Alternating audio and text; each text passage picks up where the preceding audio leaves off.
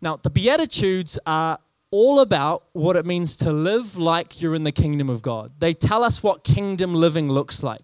The Beatitudes are countercultural values that every believer is called to live by. And they are countercultural, aren't they? I mean, if you read the Beatitudes and they don't critique you, teach you, or expose you, friend, I want to suggest that maybe you're reading them wrong. They cut against the flesh and what we naturally want to do. I mean, no one wants to recognize that they're poor in spirit and unable to save themselves.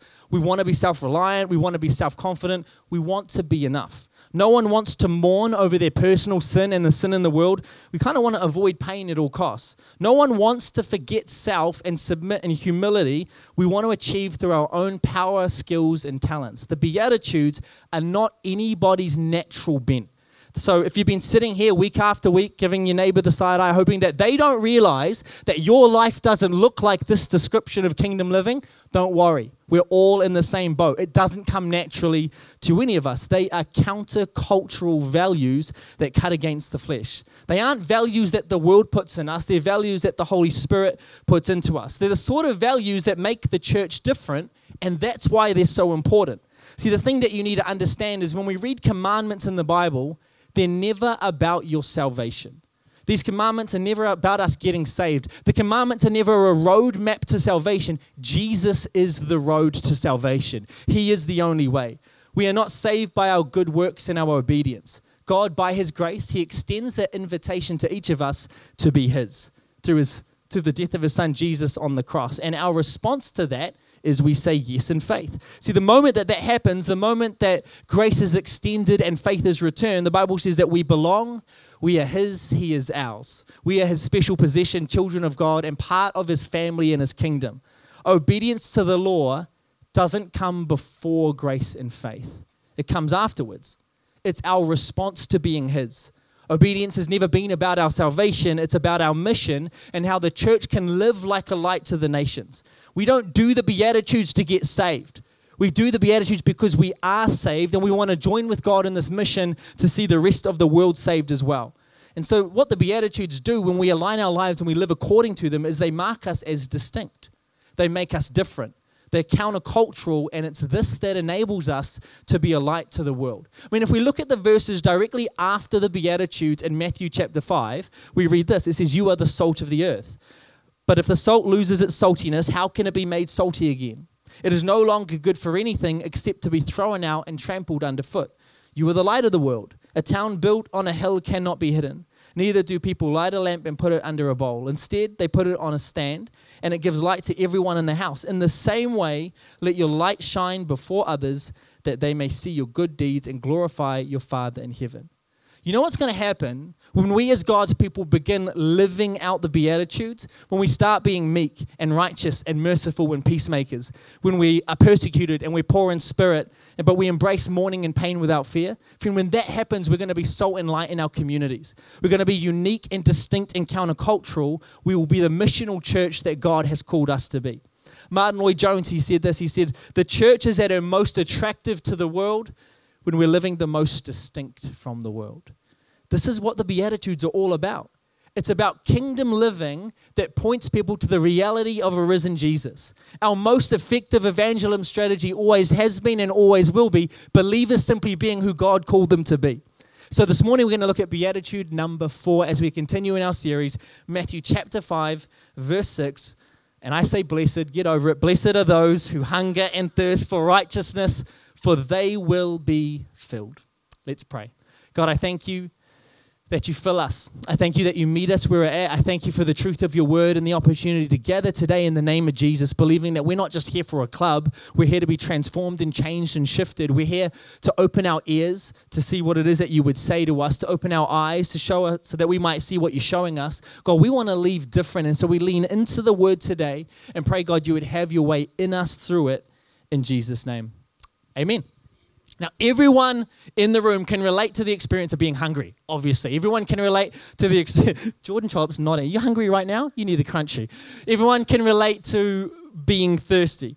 Not only do we know what it's like to be hungry, but we know just how good it is when you're hungry and then that hunger is satisfied with KFC, amen, or anything else. There's nothing quite like having that satisfaction of having your hunger satisfied. And this is the incredible promise of this exact beatitude. It functions as a heavenly promise.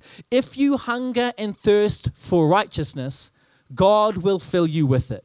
This morning, we're going to approach this scripture a little bit slowly. We're going to dissect and look into each individual key word within the verse and see what God is saying. Is that okay? So the first word we want to look at is the word blessed or blessed. Blessed are those who hunger and thirst for righteousness, for they will be filled. You know, blessed means being happy or being congratulated. So not only is it commendable to hunger and thirst for righteousness, but it also makes you happy. But notice it doesn't say, happy are those who hunger and thirst for happiness. Have you noticed that those who hunger and thirst and desire and chase after happiness at any cost are often the ones that never find it? When you make happiness your goal, you often never attain it. Happiness as presented in the scriptures is not the thing we chase after. It's the byproduct of chasing after God's kingdom first. In fact, Jesus clarifies this in Matthew 6:33. He says, seek first the kingdom of God and all else, and live righteously, and he will give you everything that you need. Happiness is never the goal. Actually, happiness is the byproduct of having the right goal. Happy are those not who seek after happiness, but those who hunger and thirst for righteousness. Let's look at hunger and thirst. Blessed are those who hunger and thirst for righteousness, for they will be filled. You know, there's a difference between the normal feelings and emotions that we go through as people and hunger and thirst.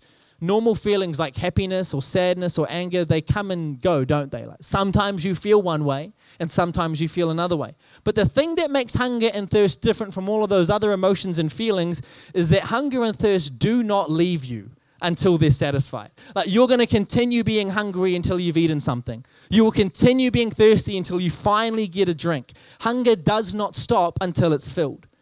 Being hungry and thirsty for righteousness is not something you have some days and not other days. You don't have it in the morning and lose it in the evening. You don't have it on a Sunday at church and lose it on Monday. You don't have it with your church mates and lose it with your uni mates. Believers hunger and thirst for righteousness until God fills them with it, because until God fills them with it, they'll never be satisfied. But you know, like I know, it's not enough to just be hungry, is it? We have to be hungry for the right things. See, the problem with hunger is we can feel hungry and we can try to satisfy that hunger with the wrong things. I mean, have you ever been hungry and tried to satisfy that with junk food? Or you've been really thirsty and the only thing on hand was a Red Bull and the Lord said don't, but you did it anyway. And it can feel like it worked for a moment. It kind of satisfies in the moment, but it's not long before you realize it was all a scam. It's not long before you realize that satisfaction was only temporary. That's what happens when we try and satisfy the hunger and thirst in our heart with anything other than the presence of God. It might fill us for a second, but ultimately it fails us. And look, it's really easy to see that there's not a lack of hunger in our community, in our society. I mean, you just need to go to a bookstore and see the amount of self-help books on the shelves. You just need to jump on Instagram and see the amount of self-help motivational posts that you see. People are hungry and desperate to be filled. People are hungry and desperate to find a way to overcome the brokenness that they identify inside of them. And perhaps you're here and you would say, that's you today. You came to church because you're aware that you're hungry. You're hungry to be made whole, hungry to be healed, hungry for purpose, hungry to overcome the things that you feel like are holding you back in this life. And if you're honest, you've tried a bunch of different things and they may have worked for a moment, but they ultimately failed. I'm really glad you're here today. And I'm glad that you're hungry. And I'm glad that your hunger led you to this place. But there's only one thing that could ever satisfy that hunger. There's only one who promises to give a water that will quench our thirst forever. There's only one that calls himself the bread of life, and that's Jesus. The scripture tells us that it's not just enough to be hungry. We have to direct that hunger at the right nourishment. And this text here shows us that right nourishment, they call it righteousness. Blessed are those who hunger and thirst for righteousness. Let's have a look at that word this morning. Well, what is righteousness in this context? If I was to frame this in a way that might leave you feeling pretty disappointed, I would say that to desire righteousness means to desire that all sin, wrong, shame, brokenness be completely removed from your life in every way. You might say that's a pretty tall order. Probably is. To frame it more positively, I might say, well, to desire righteousness would be to desire to be like Christ. To hunger and thirst for righteousness is to deeply desire that every part of our lives would align with the Word of God, that every part of us is being conformed to the image of Christ. And now that's the hard part though, isn't it? Because it would ultimately mean that we're hungering and thirsting over something that in our own flesh and in our own effort, we can't possibly achieve. And that's what Beatitude 1, 2, and 3 were all about. That's what they prove. That we are spiritually bankrupt without God. That we're sinners who cannot hope to save ourselves by our own endeavors.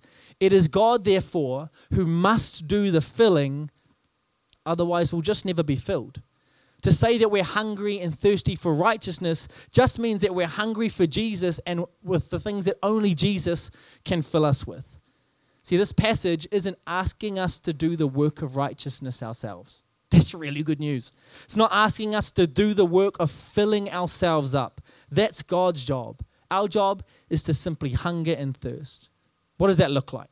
I mean, whenever I get the opportunity to go to a fancy restaurant, I know I've shared this before about how ridiculous things are worded on the menu, but when I go to a fancy restaurant, I like to Google it and look at the menu ahead of time, mainly because I'm terrified of what the prices are going to be and I just need to mentally prepare myself.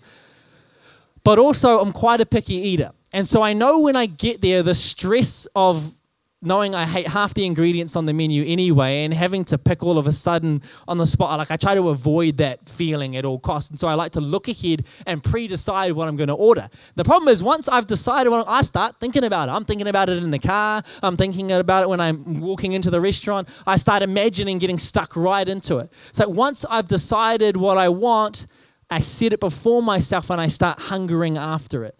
Are you so hungry for righteousness that it's a thing that you constantly set before you? Is it the thing that you think about?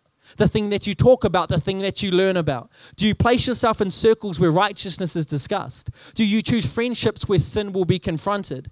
Are you in the Word? Are you in a small group? Do you spend devoted and consistent time in prayer? Because the thing that you're hungry for, the thing that you desire, is the thing that you constantly set before yourself. And that's the great promise of the scripture, that when you hunger after Him, when you hunger after Jesus and the righteousness that only He can provide, He will give it to you and you'll be satisfied. Only in that moment will you find yourself feeling filled. Fourth and final word we'll look at this morning is filled. Blessed are those who hunger and thirst for righteousness, for they will be filled. This is the unconditional promise of this verse, that when you hunger for it, God will fill you with it. That when you desire righteousness, He promises to satisfy that desire. And He promises to do that in three ways. Firstly, He will fill you with righteousness right now. We call this justification. It's like the moment you choose to accept Jesus as your Lord and Savior, the moment you stop trying to be justified by yourself, the moment you step out of self-effort and trying to find your justification in anyone other than Jesus, the moment you turn from your sin and turn to God, you are justified before Him. You're standing before God as if you've never sinned. Now, I know you have. It's not because I know you that well, but you're a human. We've all sinned. I know that you have, but justification means God looks at us and He sees us as if we never have. Romans 3:23 verse 24. For all have sinned and fall short of the glory of God. There it is. And all are justified freely by His grace through the redemption that came by Christ Jesus. He fills you with righteousness right now. Second way He does it is He continues to fill you with righteousness throughout this life. We call this sanctification. We've got justification, now we've got sanctification. This is one of the great paradoxes of faith. It's like the moment you're saved, you're justified. We stand before God as if we had never sinned. We are positionally perfect. But at the same time, as you know, God is still working within us. He's still perfecting us. He's still highlighting areas of our life that need to be made perfect, that need to be fixed by the Holy Spirit. So not only are we positionally perfect, but sanctification is trying to perfect our experience. We're still being conformed to the image of His Son. The Holy Spirit is highlighting those areas, and our job is just to listen and to be obedient to what it is that He's saying. The righteousness that God wants to give us is not just a positional one, but also an experienced one. And He's going to continue to fill you with that righteousness your whole life as you desire it and as you hunger and thirst for it, as you place it before you. And the third thing He'll do is He will complete the work in eternity. We call this perfection. This is this glorious promise for anyone that would hunger and thirst after righteousness. We look forward to the day when all sin, all brokenness, all shame, all guilt, all insecurity would be gone. We'll be perfect not just in our position before God, but also in our experience. We'll be completely, totally, and gloriously filled, content, and satisfied. Romans 8, verse 29 to 30. Says, for those God foreknew, he also predestined to be conformed to the image of his Son, that he might be the firstborn among many brothers and sisters. And those he predestined, he also called. And those he called, he also justified. And those he justified, he also glorified. Ben, you guys can join me. And so my question for you again this morning, as I asked earlier, is, are you actually hungry? Are you actually hungry and thirsty for righteousness? See, the incredible part of this passage is that our job is simply to hunger and thirst. That's the only part that we play. Jesus is the righteousness that we receive. Jesus does the filling. Our only job is to be hungry. To be hungry that every bit of sin and shame and brokenness be eradicated from our lives. To be hungry to be like Jesus. But perhaps you found yourself here today and you would say, honestly, I'm not. Like, sounds cool, Frosty, but if I'm going to be honest, sitting in my seat here today in church, I'm not. Perhaps you are here and you would say something has eroded your hunger. You might say, I was once hungry, but I'm just not anymore. I once was placing Jesus before me, but I just struggle to do that now. He's not the thing I'm setting before me. Righteousness is not the thing I desire. You may say, well, then what do I do? Well, friend, what you do is you go back to Beatitude number 1. Matthew 5, verse 3, blessed are the poor in spirit, for theirs is the kingdom of heaven. Happy is the person who understands that without God, we are spiritually bankrupt. That's the starting place for us to hunger and thirst after righteousness. Why? Because nothing makes you want food more than realizing you've got nothing in the pantry. Nothing makes you desire money more than realizing your bank account is completely empty. Nothing creates a desire for righteousness in your heart than realizing you've got none of it on your own. Let me tell you what fuels my hunger and thirst for righteousness. It's this deep abiding knowledge that I don't have any of it in my own strength. God knows that and still chooses to love me anyway. The miracle of the gospel is that we were hopeless, destitute, and nothing without God, nothing to bring to the table. He knew that, he saw it, and yet he still came for us while we were sinners. He didn't come looking for people that had brushed themselves off, had memorized scripture, that had presented themselves nicely, ready to go before God. He just came looking for anyone that would surrender their heart to him, anyone that would lay down their life. Blessed are those who hunger and thirst for righteousness, for they will be filled. Let me pray for you this morning.